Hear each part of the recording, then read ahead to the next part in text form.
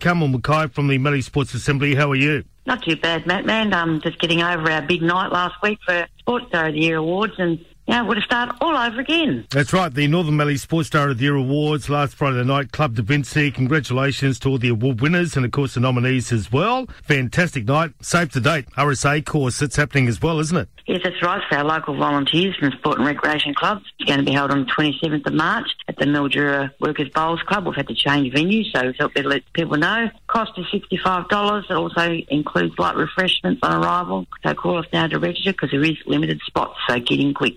2023 MSA Regional All Abilities Bowls Carnival. That's happening on the 24th of March. Yes, this is a partnership with the Mildura Workers Bowls Club. We're going to have schools between 10 and 12 p.m. and seniors between 12:30 and 2:30. There's a barbecue lunch provided. Registration's closed on the 20th of March. Just give Lockie a call at the MSA. And, of course, nominations now open for the 2023 Community Bank Movement District 97.9 Triple M Northern Mallee Sports Star of the Year Awards. And, of course, they're open for January and they close on the 28th of February. There's a number of grants available. Can you run through those? There's a couple at the moment. There's one just popped up. It's Get Active Kids Voucher Program. It's round 6.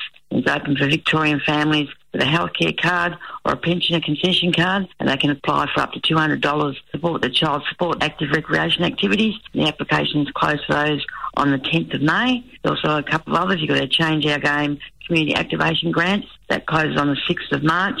Build capability and celebrate the role of women and girls in sport. We've also got the local council grants open at the moment. They close on the 20th of March, so not that far away, and they're designed to support and strengthen community health and wellbeing. And then a couple of other ones that have been around for a little while.